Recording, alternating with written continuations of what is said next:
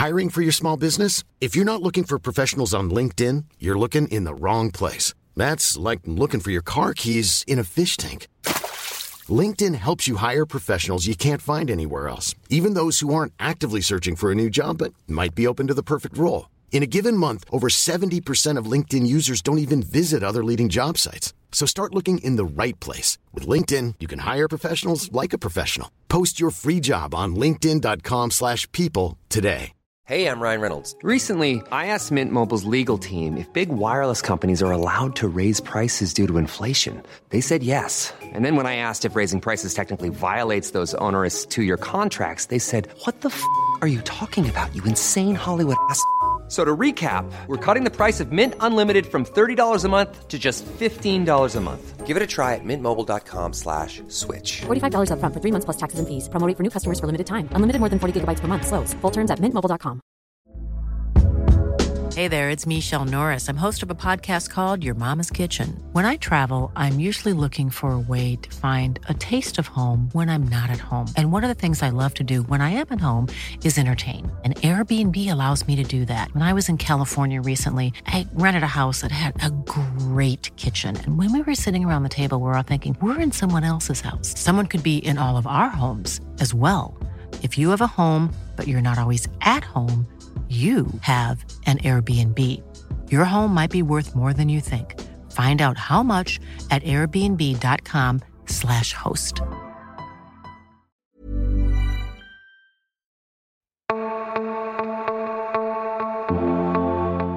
Welcome to A View from the Bullens in partnership with the Fitzrovia Bell London, our official away day pub for all Evertonians.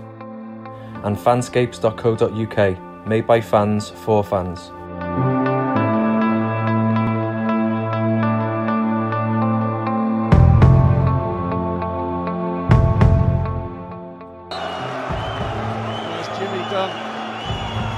Up and takes Queen's Park Rangers through. The job is complete, and Everton are out of the League Cup competition, having lost the penalty shootouts by 8 spot kicks to 7.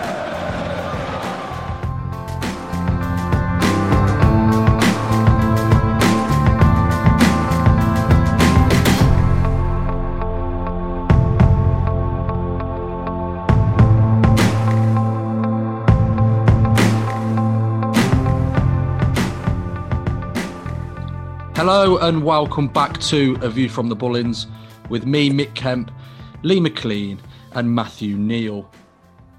Lee, QPR 2, Everton 2, full time. However, Everton go out of the Carabao Cup 8-7 on penalties down in London last night. You've had an evening to sleep on it. You've had an evening to think on it. Now you have thought on it. What are your thoughts? I think my thoughts are probably echoed, judging by the reaction on social media, which is obviously what you look at in the aftermath. You get an instant reaction now these days, thanks to Twitter and the likes. Probably the same as most Evertonians, Mick. It's that air of inevitability about what was going to happen last night. We could all see it coming. Even more so when we had the injuries leading up to the game, and we knew that we were going to be depleted again going into it, away from home at our side, doing okay in the Championship. Charlie Austin, again, you say that name and there was an air of inevitability about what was going to happen there. But with Everton, it always follows the script. You know, our gut feeling always seems to come true. You know, there never seems to be a surprise, you know, and we put in a performance. What happened was exactly what we expected to happen, unfortunately, again. And that was another massive letdown. I feel sorry for the 3,000 unbelievably loyal and passionate Evertonians that were behind that goal last night. Your heart you just want to think about them. You know, coming back, getting home late, early hours in the morning last night to go and watch your side go out to QPR, and Charlie Austin. I've just heard him on the radio on the way home from work on TalkSport messing around, and he's just give our defenders a lesson and scored 2 goals against us. Charlie Austin. You know, it's predictable, it's disappointing, but listen, anyone can go out on penalties. So that it's a lottery. I'm not going to judge us on the penalty shootout. Let's forget about that. It should never have got to penalties. The fact is we failed to beat QPR in 90 minutes. But to be fair, I said it before the game, I wasn't sure just how clear favourites we were going into that game with the starting 11 that we had. And it just highlights the enormous drop-off in quality that we Everton have in our squad when our first 11 aren't available. What's behind our first 11 is mostly garbage, like utter dross. And they have proven themselves to be not good enough time and time again over the past few years. I look at the bigger picture and it just points at the gross negligence that's played out in the last 4 or 5 years in terms of recruitment at Everton Football Club, which has resulted in the squad we see in front of us now. Somewhere along the line, in the last 4 or 5 years, someone or a group of people have decided Tom Davies was better than Nikola Vlasic, for example. That Asmir Begovic is better than João Virginia or Martin Olsen, for another example. That Solomon Rondon was the best option available. Someone's telling me that Solomon Rondon, out of the whole world of football, given the resources we have available to us, the scouting network that we're supposed to have, that he is the best option available to us. Now, I'm not bashing Rondon because he's not fully fit, so I don't think it's fair to fully judge him when he's not fully fit. But to be honest, I'm not quite sure that 100% fit Rondon is anywhere near good enough to be pulling on an Everton shirt. I'm not having it that he's the best option available. Listen, it's disappointing, but to be honest, I wasn't overly shocked at the result. When I saw the injuries that we had, the starting 11 that was on the pitch to begin with, I had a horrible feeling that we were going to go out last night, and that's exactly what happened. So I'm disappointed. It's another chance. It's possibly our best chance of silverware, despite Man City's recent dominance. Obviously, you've got a better chance of winning the League Cup than you have the league. We're not going to win the league. That chance is gone all too early again. We're only in September, and that's gone. So we've realistically only got the FA Cup to play for now, and we know how difficult that is. So it's really, really disappointing. I hope these 2 defeats on the spin don't damage the confidence too much heading into what is now a huge game on Saturday, because we've got Man United next. We ain't getting nothing out of that.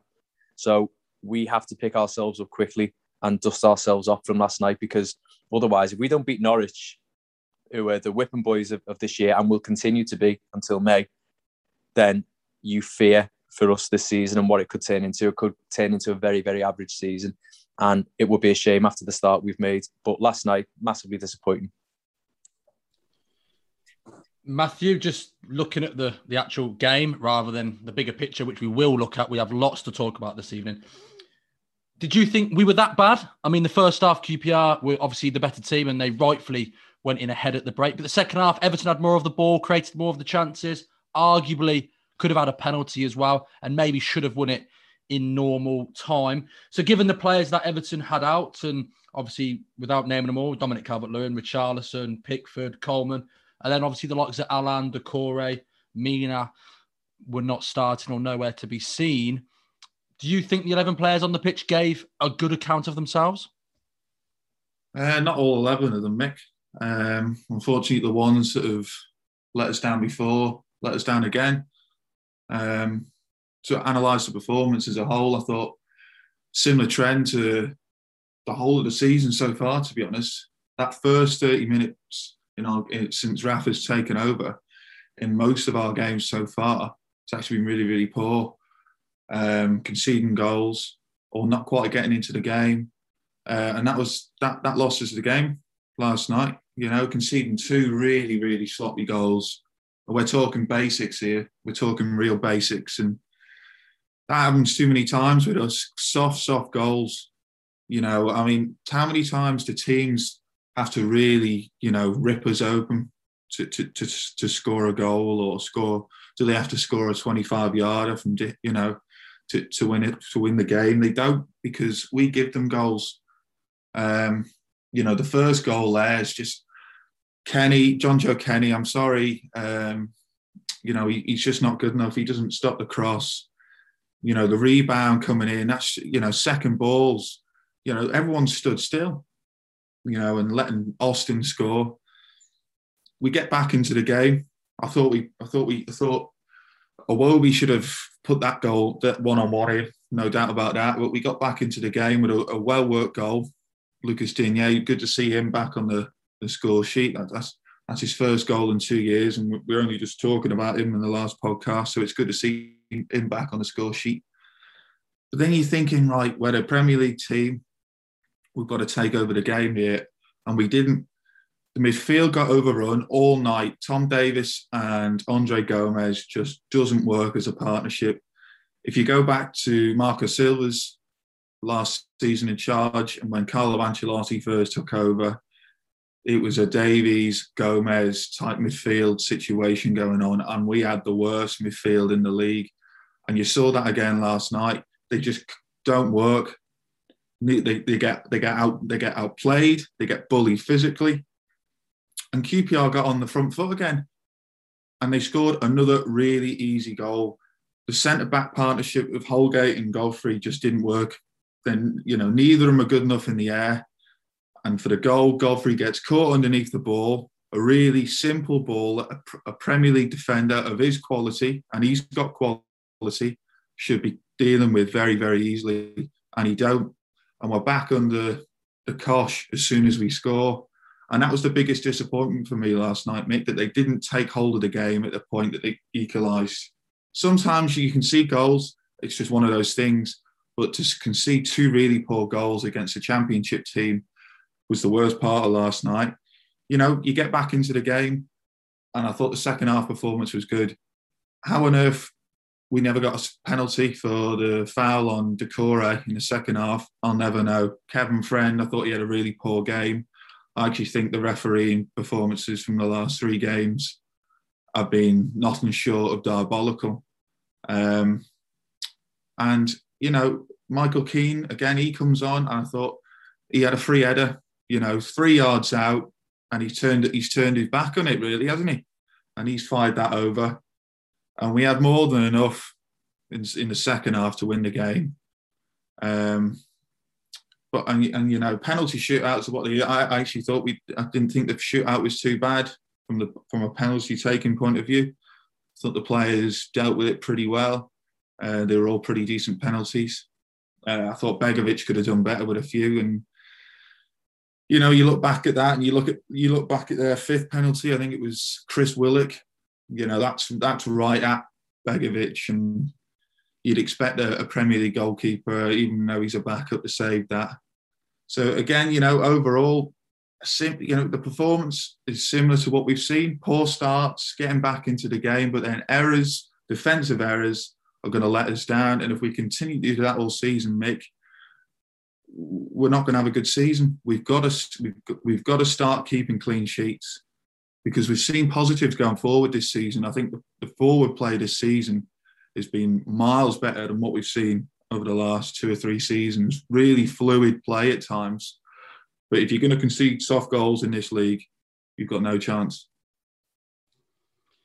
Lee, certain players are coming under a lot of criticism, as you can imagine, on social media. 2 in specifically at the moment are Andre Gomez and Tom Davies, who obviously played in centre midfield last night. They're coming under heavy criticism. What are your thoughts on Andre Gomez and Tom Davies? 2 different sort of players. Obviously, one's on maybe a lot of money wage-wise, one's on maybe not so much. But nevertheless, they both got their chance last night to impress the new management, impress the fans back in stadiums, obviously. What are your thoughts on Andre Gomez and Tom Davies at the moment? Neither of them are anywhere near good enough. It's as simple as that. I'm not going to single one out over the other. Like he said, you know, the situations are slightly different. Andre Gomez, in terms of expectations, should be doing a lot better than he is with the pedigree that he's got. You know, coming from Barcelona, the player we saw in the first few months at Everton.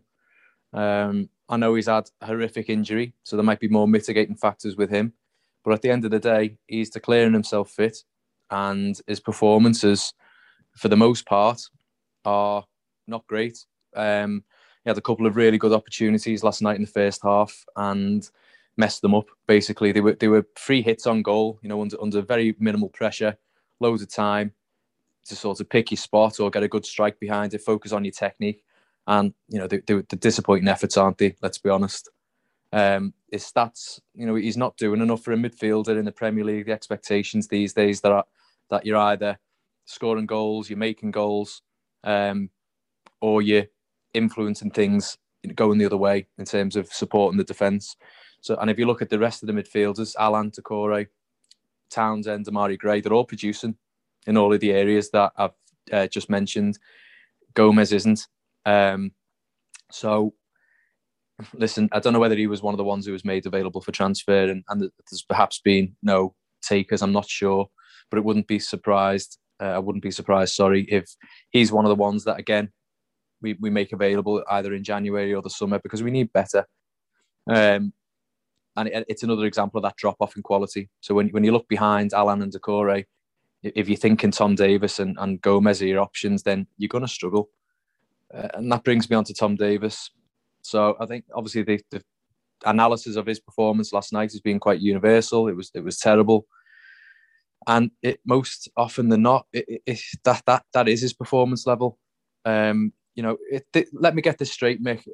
For people listening, and I know a lot of people listening to our podcast, and we've got to say what we think. I'm going to say what I think, without sort of fear of backlash or anything like that, because I think that's the right thing to do. And as soon as we start hiding behind, what we think people may want to hear, I think we then don't become a very attractive listen, if I'm honest with you. It's not personal.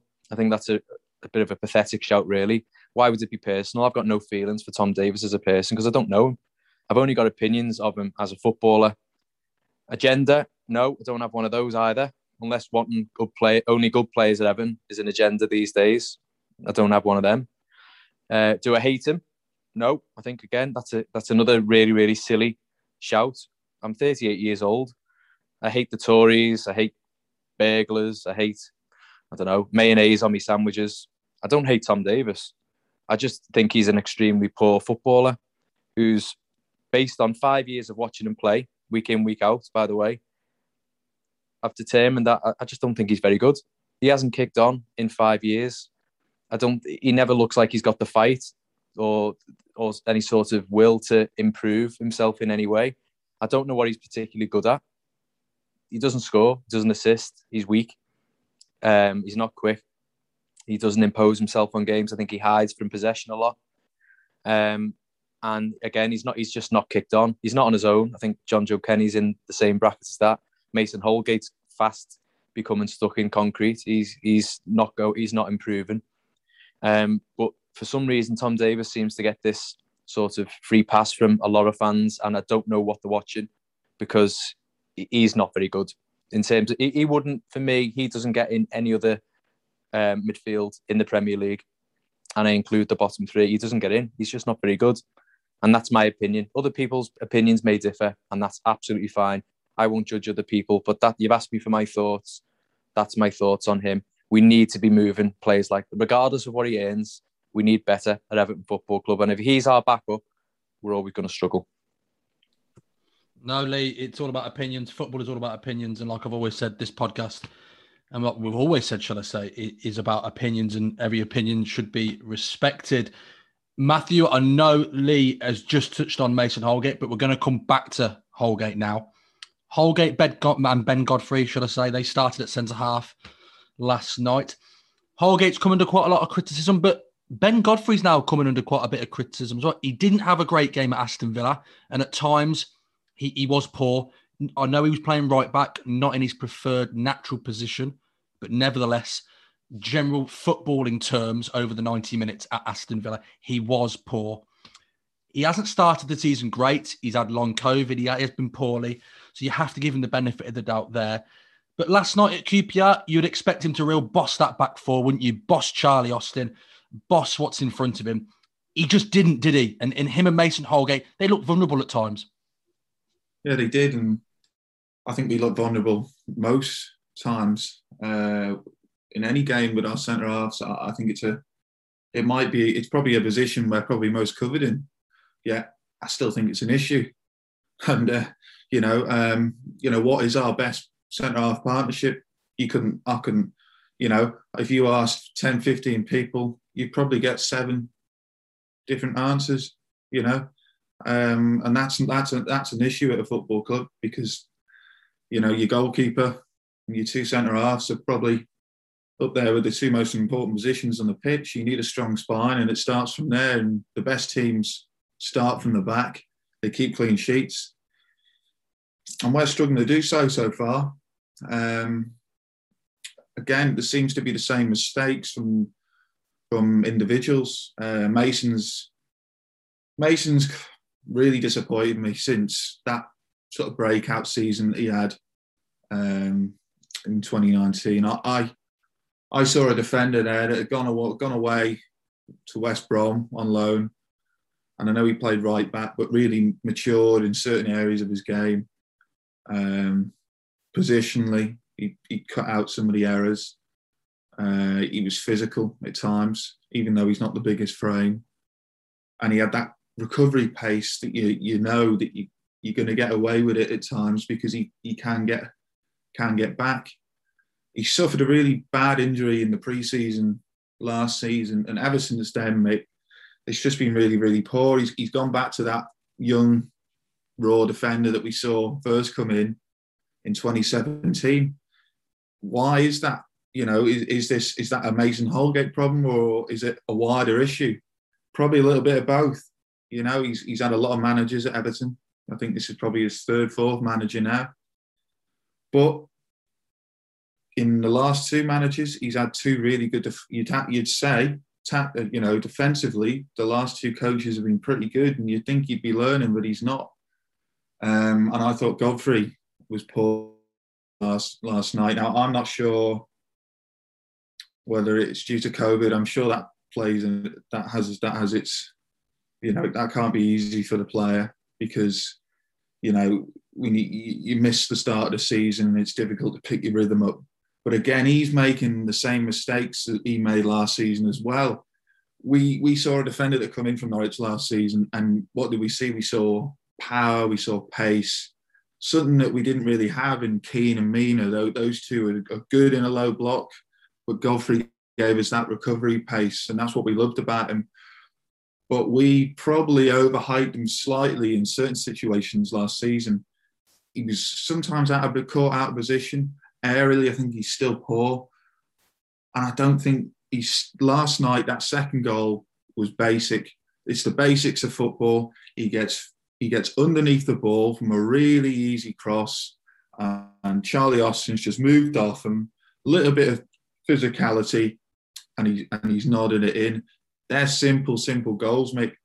I thought Rafa got it wrong with the centre-half partnership. Godfrey and Holgate cannot play in a partnership together. Keane or Mina has got to be in there, and we know that Mina can't really play 2 games in 1 week. So I thought Michael Keane, I thought that was the only mistake he got in the whole team last night. I thought he should have gone with Keane. I don't know why he can't play the centre-halves week in, week out. Centre-halves don't really need as big a rest as some of the attacking players, and it's good to keep some sort of continuity in your back 4. They've got to improve, Mick. We've got to find a solidity within the team, and that goes for the whole team, not just the 4 centre-backs. But Rafa's got to find a way of getting that partnership right. You'd probably say it's Mina and Keane right now, with Godfrey having to play right back. But someone made a really good point on Twitter before that he struggles to play right back at times. He's actually better suited playing left back, and we've got a very good left back. So he's going to have to either really improve it right back, because I think he'll get opportunities there from now towards Christmas, or he stakes his claim as a centre back. But he's got to do it quickly, and Everton have got to do it quickly, because they've got some really difficult games coming up. Norwich, mind you, aren't great defensively. In fact, they're pretty goddamn awful defensively, but they've got a goal in them. They've got a goal in them, and we don't want to be conceding sloppy goals against them. We've got to get on the front foot on Saturday and get a couple of early goals, settle us down. And then we've got some really tricky big games coming up now. We've got West Ham, Manchester United, and then we play some of the big boys away from home.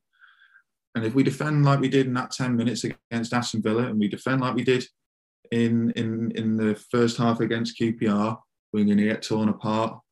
So Rafa, that's where Rafa's got to sort that out. He's got to sort that solidity out, and both Godfrey and Holgate have got to improve massively. Lee, coming on to Rafa Benitez, he is another individual that is now receiving criticism on social media. Me personally, I think it's a bit unfair, a little bit unjust, and probably too early in Rafa's tenure to start criticising him. For me, he's having to work with the players he's got. Obviously, the injury list is mounting. Only £1.7 million spent this summer. So he's having to work with what he's got. Nevertheless, like I say, he is coming under scrutiny and criticism now. The 3-0 defeat at Aston Villa, which is obviously 3 goals conceded there. Another 2 down at Loftus Road. Do you think criticism towards Rafa at the moment is fair? Or do you think, yeah, you know what, you've got to give him time. Nevertheless, the season is an okay start. Beat Norwich on Saturday. It's a very good start still. Where do you sit with this one? I think it's incredibly unfair. I'm with you on that, Mick. Listen, it's not. He's not perfect, and there's things that perhaps he could have done better. And you and Matthew have pointed those out really, really well. But overall, like you say, he's playing the cards he's been dealt. For the first time in 5-6 years, perhaps, we've spent barely nothing. £1.7 million in this day and age. That's chicken feed. We've seen players leave, players being unavailable for whatever other reason. He's had a really, really difficult task coming into Everton at this time when we're in such a transitional period. And overall, like you said, if we beat Norwich on Saturday, there's a chance we could go top of the league. We're not going to, because all the teams above us aren't going to get beat. But we win on Saturday, and we're probably going to find ourselves in the top 4 or 5.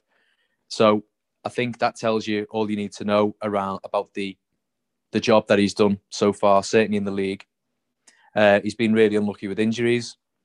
To lose the volume of our best players that we have already. We're only in September. I've said it before. If Everton didn't have bad luck, we'd have no luck at all. So my frustration, not 1 ounce of it, is directed towards Rafael Benitez. A lot of it, well, most of it, if not all, is aimed at the Everton board. This is the board's fault. This is their decisions, their mismanagement of our football club that we all love. Our fans deserve better. This board don't deserve Everton fans, because I don't care what anyone says. Everton fans are the best fans in the world, bar none. Look at it. We've had nothing to shout about for 26 years. Apart from a few little cup runs, a couple of derby wins, whatever. Overall, we've had nothing to shout about yet. We fill out every away end, every home game. We're the best fans, bar none. And they don't deserve us. Some of the decision making that we've already touched upon, that impacts what we see on the pitch of a weekend, midweek, whatever, it's unforgivable, some of it. And I just can't believe we've spent the amount that we have in the past few years, and it's manifested itself into the squad that we see in front of us today. It's imbalanced. The under-23 system isn't working. I know Ben touches upon that. He's not on the podcast this evening, but I'm sure he would have touched upon that if he was. That needs ripping up and starting again. Why are we persisting with something that isn't producing the goods? It's not, there's no conveyor belt of quality youth players becoming available, to back up what we have in the first team. It's just not happening. Young players who should be in that developmental stage between the ages of 18 and 21, we touched upon it off air, aren't kicking on. If anything, some of them are going backwards. We don't command transfer fees for players a lot of the time. We make a loss. Strategy-wise, recruitment's been incredibly poor. It's just been a catalogue of poor decisions which have resulted in this mess that we find ourselves in now. So all things considered, Benitez is doing a great job so far. What he's got to be careful of now is that he has to get things right himself, because he's got the hand of cards that he's been dealt with. But we all know, we've said it from the start, he was never going to be afforded a lot of time from a section of Everton fans, rightly or wrongly. You know, he's not going to get that grace period, that leeway, unfortunately. So he's got to get decisions right. I believe he got a couple wrong last night. I agree. John Joe Kenny shouldn't be anywhere near that side. I'd have put Holgate or Godfrey right back and plonk Michael Keane in the middle with Godfrey or someone else. John Joe Kenny shouldn't be starting. I don't think Tom Davies should be starting either. I don't think Rondon was anywhere near fit enough to start. There was other things that we could have done. So yeah, he could have got things better last night. He could have made better decisions. But overall, we've looked far better as an attacking proposition, as Matt said. It just seems every goal we concede is down to an individual error. And that's what I don't know whether it's lapses in concentration. So that's something he's got to focus on. But overall, I think to lay the blame at the door of Rafael Benitez smacks a little bit of, I don't know, using him as a little bit of a scapegoat for reasons other than just purely footballing ones. It's not Rafael Benitez's fault why we're in the position we're in last night. I didn't turn that telly off last night thinking, oh, Rafa Benitez should have done this or that, or if it wasn't for him, we'd have got through there. I was just fuming at the whole situation that Everton find themselves in, and that ain't his fault. That's the board's fault. Matthew, Lee obviously doesn't think it's Rafa Benitez's fault. Like I say, he is coming under some scrutiny at the moment. So that then moves us on to the board and more so Marcel Brands and Farhad Moshiri. So do you then think, yeah, you know, over the last 4 or 5 years, Marcel Brands, Farhad Moshiri, one of them, two of them, however many of them, they should have assembled a better squad than what they have, given the money spent. Do you think that's a fair assessment? Yeah, 100%, Mick. I think Lee's made some really good points there. You could go back all the way to the start of Moshiri's tenure for me. You know, not appointing his own people on the board, keeping the same old faces. You know, that business when Moshiri took over was a failing business. To continue with the same people for the 5-6 years that he's been there tells me that man's not ruthless enough to take this football club forward. He's just not. The people in charge have let this football club down on a regular basis for too long now, Mick. And there's got to be change. There has to be change. This is not a personal attack on anyone. This is just me saying that the board of directors, the Everton Football Club, aren't good enough. Simple as that. They've shown that. The business is failing on nearly every level. And I say nearly every level because there's some positives. We've got a 52 or I hope slightly bigger stadium on the banks of the Roebury Mersey coming. You know, we do great work in the community. We all know that. But on the field, we've been failing for too long. And then the business side of the business off the field has been failing as well. And if we talk about Moshiri from the start, he's appointed the wrong managers, starting with Koeman. And throughout his tenure, it's been quick, snappy decisions that have turned out to be really expensive mistakes the whole time. You know, Koeman's, your Allardyce's, your Silvers, that's all Farhad Moshiri.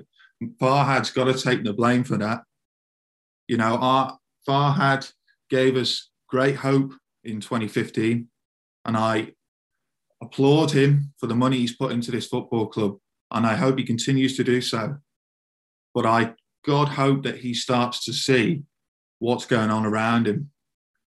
He's got a director of football currently that, for me, is not pulling his weight, Mick. This squad is short. And it's short on so many levels. Now, we can all appreciate the situation they've got themselves in this summer. And I actually applaud them for finally taking a step back and saying, right, we need to get this house in order. Whether that's them or the lenders for the stadium or the Premier League, whatever. It's good to see that the club's finally getting itself into shape. But for too long now, this squad has been left short. The managers that are in charge have been left short. And that's throughout Marcel Brands' tenure for me. He came in and he was dealt a really bad hand. There's no doubt about that. The man had 38 senior players. He had an academy ban and it was really, really difficult. All we asked for when he come in was a plan, a strategy. No one expected us to be winning the league within 3 years. In fact, I don't think any of us thought we'd even be anywhere near the Champions League within 3 years. I certainly didn't.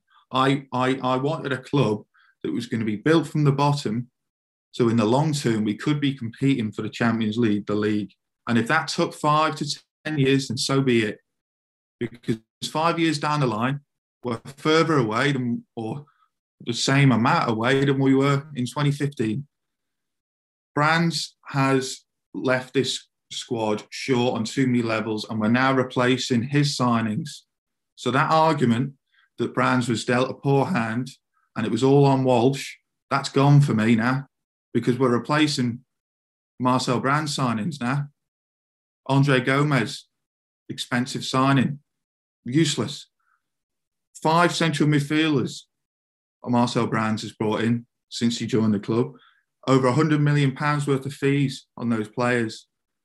And I think most fans, 9 out of 10, would consider central midfield a really weak area of the team still. He's left us short at left back. We've got one senior left back in the whole squad. And that we're talking right down to your under 18s levels, because the under 23s haven't even got a left back. We've got no first choice right back, even though we've been relying on a man that broke his leg in 2 parts and is 33 years of age for about 3 years now. And until Rafa Benitez come in this summer, this team had 0 pace. We had 0 pace. It was slow, it was turgid, it was lethargic. And finally, we've got some wingers. Where's he been for 3 years? Does he not understand the football that Evertonians want? We want fast front foot football. We want to get the ball out wide and we want to put crosses in. We want to get the ball, get the crowd going at Goodison and play quick attacking football. And we haven't had that. We didn't have one winger in the squad before this summer. And I've got to say, for me, there's still no strategy. We don't know the strategy, and we don't know the strategy because no one talks to us, Mick. And this is my biggest complaint. I haven't heard from Marcel Brands since 2019. I might give him some more credit if I knew what his plan was. The transparency from the whole board of directors just isn't good enough. And it's not just Marcel Brands. That goes for Bill Kenwright, Farhad Moshiri, Denise Barrett-Baxendale, the lot of them. It's not on. We talk about the fans there last night. We sell out everywhere we go, Mick. Whether that's a Tuesday night, a Thursday night, a Saturday evening, whatever. We sell out, home and away. These fans expect more and they deserve more. And it's about time Farhad, because he's the man with the key. He's got the keys to this. He's got the keys to the castle. He's the one that can change this. We need a complete reset at boardroom level. And that is the only way for me this club can progress in the long term.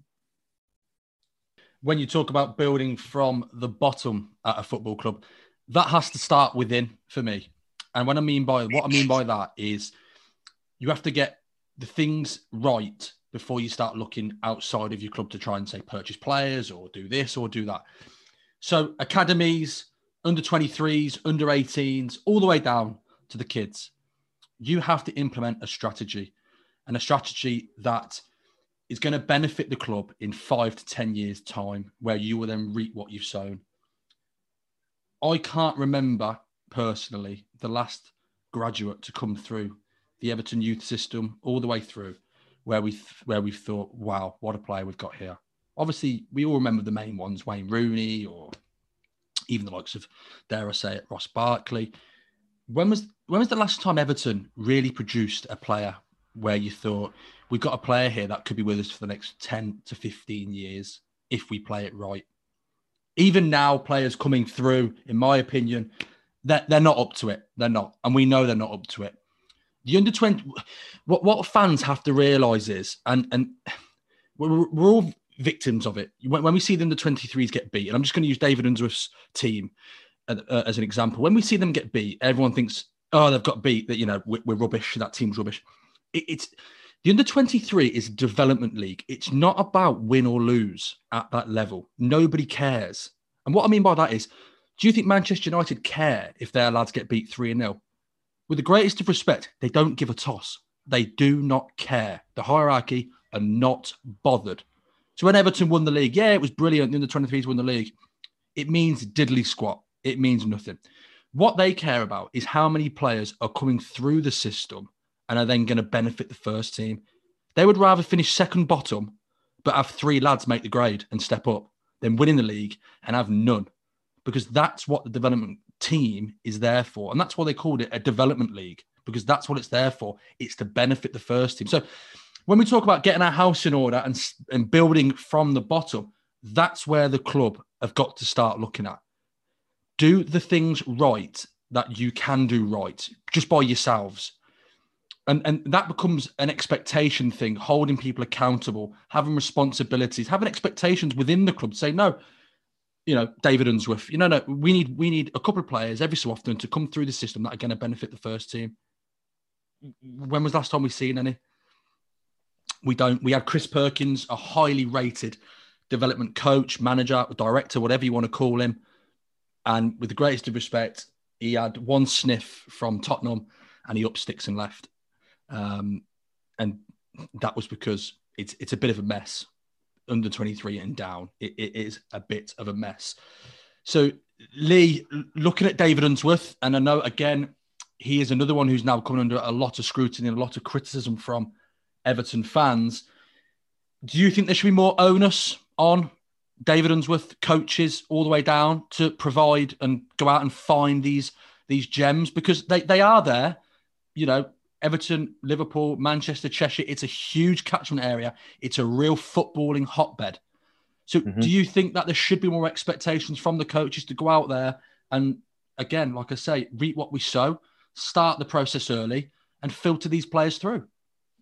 Yeah, there's got to be. You think of David Unsworth, and is he really being held to account for what he's producing? Because like you said, no one cares about the results. You're quite right in what you said, Mick. It's not a results business at that level. It's about development. It's about that conveyor belt of every, you don't expect a golden nugget every single year to pop off that belt. That's unrealistic. Your Wayne Rooneys don't come about every year.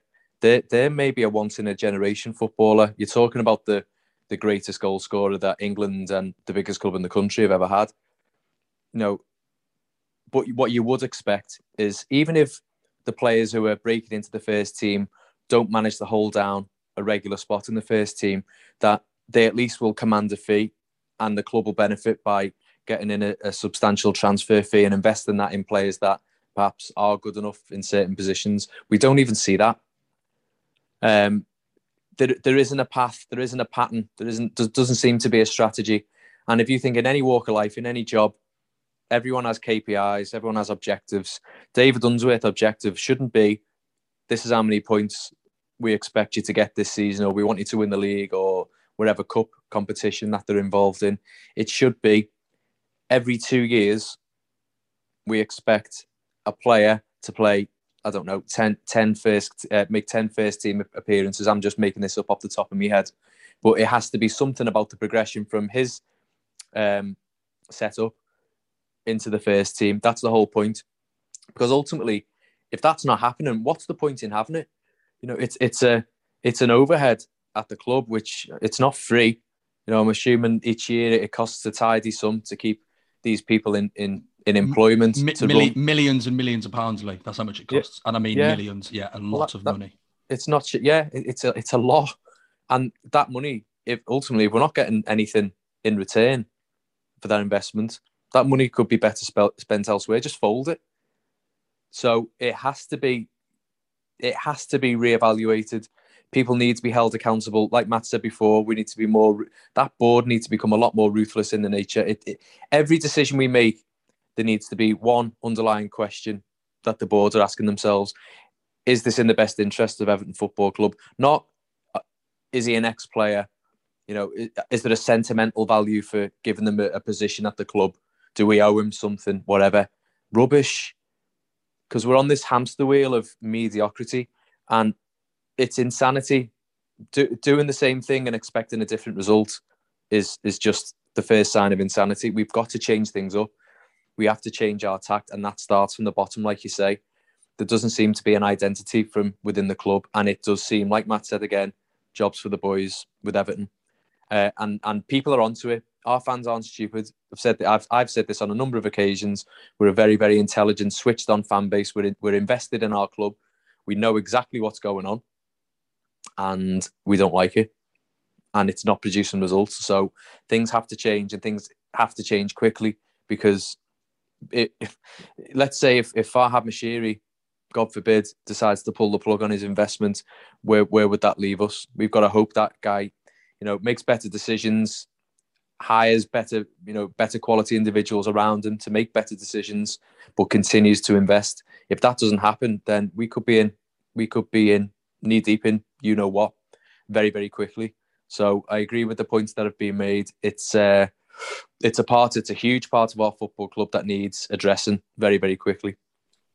Yeah, I agree, Lee. And like I'm trying to say is, you control the controllables, and Everton can control what happens within the club, under 23s and down. And we've got to start getting that right immediately. It's gone on for far too long where we're not benefiting from having it in and around the club. So if we move on from the under 23s, James Rodriguez has left the football club today, Matthew. A big saga. It's been happening for a long time. I think we all thought it would happen in the summer. It didn't happen due to a number of reasons. But once Carlo Ancelotti left, I think we all thought, it's going to happen. But ultimately, it's now happened, and he's joined a club in Qatar for a nominal fee, but he's off the wage bill. Do you think that Everton will probably be breathing a sigh of relief this evening, thinking, most of his wages are now off the wage bill? I think Rafa Benitez is, because he might get some other questions in his press conference now. But overall, mate, this is a sad state of affairs, and it probably reflects what we just spoke about: the lack of strategy within the football club, owners meddling, the lack of planning by the director of football, even if he had any say. This is a player that had a really poor injury record before we signed him. Was probably the most talented player I've seen in my 22 years as a supporter in Everton. Had a great start to the season, as did Everton. And I think we probably saw the positive side of James up until about February last season, when Everton genuinely looked like they were going to finish in Europe. Every time he stepped on that pitch, Mick, I thought, he's done well there. And he didn't play every week, but I never expected him to play every week. But he produced on the pitch. And I don't know what happened around March last season. I don't know whether he lost interest or he wasn't keeping himself in shape, but he couldn't stay fit. And the odd time he did get on the pitch, he didn't do a thing, unfortunately. And we had that whole saga at the end of last season where he just disappeared, and he went, he was Carlo's pet, wasn't he, really? He was like a son to Carlo, and he treated him differently to the rest of the squad, which isn't good for squad harmony. Certainly at a club like Everton, you've got to be fighting for the cause, all fighting towards one thing, and I don't think we had that. He flew off to Colombia without saying hello to the home fans, which I find absolutely bizarre. I've got no issues with the man going back to Colombia, because he wasn't going to play against Manchester City. He wanted to go see his family. It was a tough year for everyone with the lockdowns, but to not stay and at least just stay for the game, and you can fly off after the game, whatever. But he didn't even say hello. And as soon as Carlo left, for me, the writing was on the wall. Rafa plays a certain way. Everton want to play a certain way. And, with the way our finances are, you can't be carrying players whose heart isn't in it on 200 odd grand a week. I've seen stuff on social media, people blaming one person, the manager. This is a three-way decision. No doubt Rafa Benitez thinks these James' wages can be saved and spent wisely in the coming windows. It doesn't suit Rafa's style of play. But the club's made a decision here that James just hasn't played enough all season, last season. He wasn't going to play this season, and you can't be carrying 200 grand's worth. And I think James has got to take responsibility as well, because, he's not exactly kept himself fit and in shape at times, certainly over the summer, certainly at the end of last season. And I think it's best for all parties that he's left. We can now concentrate on what we've got.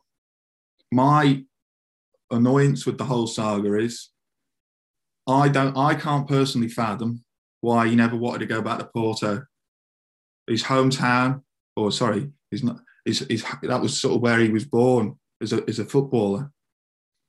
Yeah, Porto are a really decent side. They've got a very, very exciting Champions League group. And he's decided to go off to Qatar. And with all due respect, I wouldn't, that's not exactly the highest level of football for a 30-year-old, and I say that again, Mick, a 30-year-old player that's got a lot to offer. So it's a shame for Everton. It's a shame for James. It's a shame for us fans because we haven't seen him live. But this is the best decision for the football club. We can now all move on, the players, the staff, the media, and let's hope Everton can use those wages wisely over the next window. Hopefully we might see that in the winter window, but if not, next summer, and we can try and replace him with players that are going to play week in, week out and want to be at Everton Football Club. Lee, I agree with Matthew. I'm glad that it's all over and the saga's now been and gone. James Rodriguez was a player, obviously a wonderful footballer, wonderful talent, but ultimately he didn't want to be at Everton Football Club, and we're in no position to carry even the greatest of players. So are you happy that it's now gone? We can put it behind us, and Rafa Benitez, Marcel Brands can now focus on maybe January transfers with that wages saved? Yeah, I think Matthew's articulated the whole situation perfectly. I think there's not much further I can add. I agree with the points that he's made. I think we're best off. Unfortunately, it was always going to happen. I don't think there's anyone in particular to blame. I think he wanted to go. The club wanted him to go. And it was in the best interests of the club, ultimately, that he left today. And that's what's happened. Obviously, I'm massively disappointed just from a football fan sitting here. I'd love to see him play live. It's just the most Everton thing that's ever happened, that a player of his calibre, of his is standing in the game, has spent over 12 months at our club, and not one of us has ever seen him kick a football other than in a friendly. It's just absolutely bonkers. But it is what it is. He's gone. It'll always go down as history as, James played for Everton, set up the winner in a derby, but no one ever seen him. So did it really happen? But my focus now, as with everything, I just care about what's best for Everton Football Club. I don't hold any sort of passion or allegiance towards James Rodriguez. It's all about what's best for the club, and we need to now make sure we don't make the same mistakes as we have in the past, investing money in the wrong people, the wrong players. That money has to be used wisely and reinvested, hopefully, in January. Obviously, the target and the challenge is now that we still have something to play for come January, because it does leave us very, very short. Obviously, you can't deny that a player of James Rodriguez's quality could have benefited us if we could have come to some sort of resolution between now and January. But that's not to be. So we need to find a way, and Benitez, that's what he's paid to do, of staying in the hunt, so that come January, hopefully we can reinvest. We are able to do so. Limitations are relaxed a little bit, and the recruitment team make better decisions. But listen, he's gone. He's gone now, so I won't give him a second thought. Okay, guys, we now look ahead to Saturday's fixture versus Norwich City at Goodison Park, a 3 p.m. kickoff.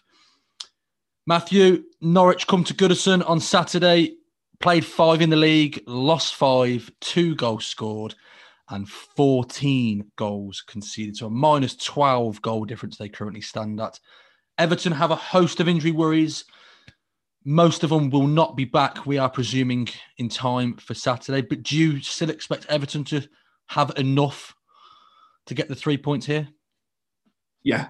If we haven't got enough, Mick, then we're in big trouble this season because, I've said I actually think Norwich are a better team than they've shown so far. I think Daniel Farke, the sort of time at Norwich has run out, if I'm being honest. If I was a Norwich fan, I'd be pretty annoyed. I think they've actually strengthened quite well. I think they've got some good players, but really naive football team at times. Very, very open. Seem to concede a lot of goals. I think I'm hoping Lucas Digne's all right. That was just a small knock against QPR, and he's back, and we should see a similar side to the one that went out against Villa, which, whilst it was lacking a main centre forward, it was probably, the rest of the team's definitely good enough to get past the Norwich City side at Goodison Park. No game's easy in this league, mate. They're all good teams. Norwich has spent a lot of money this summer. And you've always got to be wary of a team that's hungry for their first win. But we should be hungry as well, mate. We've had 2 poor results now, and the players should be, chomping at the bit to get back in front of Goodison. We've had 2 wins there so far, and we should be looking to get right on that front foot. 13 points out of the first 6 games. If someone would have offered that to me at the start of the season and a bit of the handoff, you can only play what's in front of you. What happened to us last season was we didn't win the games that we should win. The Burnleys, the Fulhams, the Newcastles. We couldn't win our home games. You've got to win these games to get within any chance of even being in the top half this season, let alone Europe. We've got to win on Saturday, make no mistake. I don't think it's, people are saying Rafa's under pressure. Rafa's always under pressure. Every Everton manager should be under pressure. Every Everton manager should be under pressure to win. That should come with the territory of being an Everton manager. But I think if we'll have enough on Saturday to get through. I think we've got enough in attack. I think the attack looks good. I think we get back to Keane and Mina at the back, or Keane and Mina and Godfrey, or whatever way it works. And we should have enough. Decore and Allan's working really well this season, and there's no reason why Townsend and Gray can't continue their good form, Mick. Lee, do you share Matthew's thoughts on that for Saturday? Do you think Everton should still have enough to pick up all 3 points and kick on? Yeah, absolutely. I fully expect a win on Saturday. Regardless of 1 or 2 who may be out, I think, again, if we haven't got enough for Norwich, then that's a huge concern for me. They're there to be got at the back. Defensively, they're woeful. They play some pretty stuff, but overall, they leave themselves wide open. And we have looked good going forward, and we've looked very, very dangerous. Some nice little interchanges. I like the way we're operating going forward. So Everton, look at the season. You've only got to look at the statistics so far. We're good for a goal or 2 in almost every game that we play. It's all about cutting out the individual errors, which unfortunately have been our demise far, far too often of late. So the defenders need to be switched on. Pukki on his day is just another one of those players who you think is going to come and haunt Everton at Goodison Park. I don't want to see a repeat of last season. We've talked about the improvement in the home form and winning the games that we should be winning so far. That's been, pleasing to see, with Southampton and Burnley already dispatched. But we need to do exactly the same to Norwich. The only thing that concerns me a little bit is if Calvert-Lewin is going to be out. And I'm not sure whether Richarlison's going to be fit or not. I don't know, Mick. I can't remember if he's ruled out already. I'm not sure. He's a big doubt. That's my concern. I just think Rondon isn't fit. He's not fit to be starting at that level. Like you say, although we're favourites to beat Norwich, you can't take these things for granted. So I think we need to find another way, whether that's Damari Gray going up front on his own and maybe putting Iwobi in on one flank and Townsend in on another. That might be one option to go forwards with. But personally, I wouldn't be starting Rondon at the weekend. I don't think he's anywhere near ready. But overall, I think we'll find a way.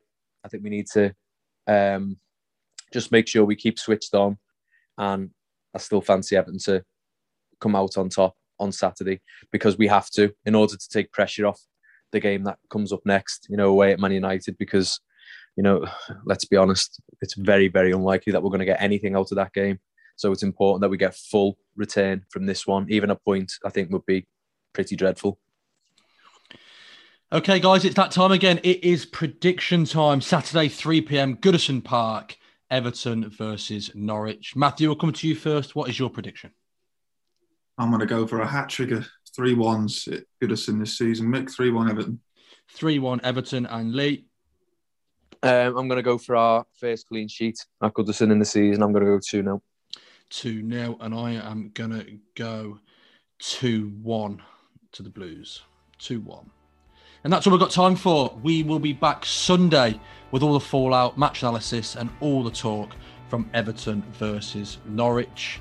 In the meantime, stay safe. Matthew, Lee, thanks for joining us as always. Stay safe, take care, and we'll see you Sunday. All the very best.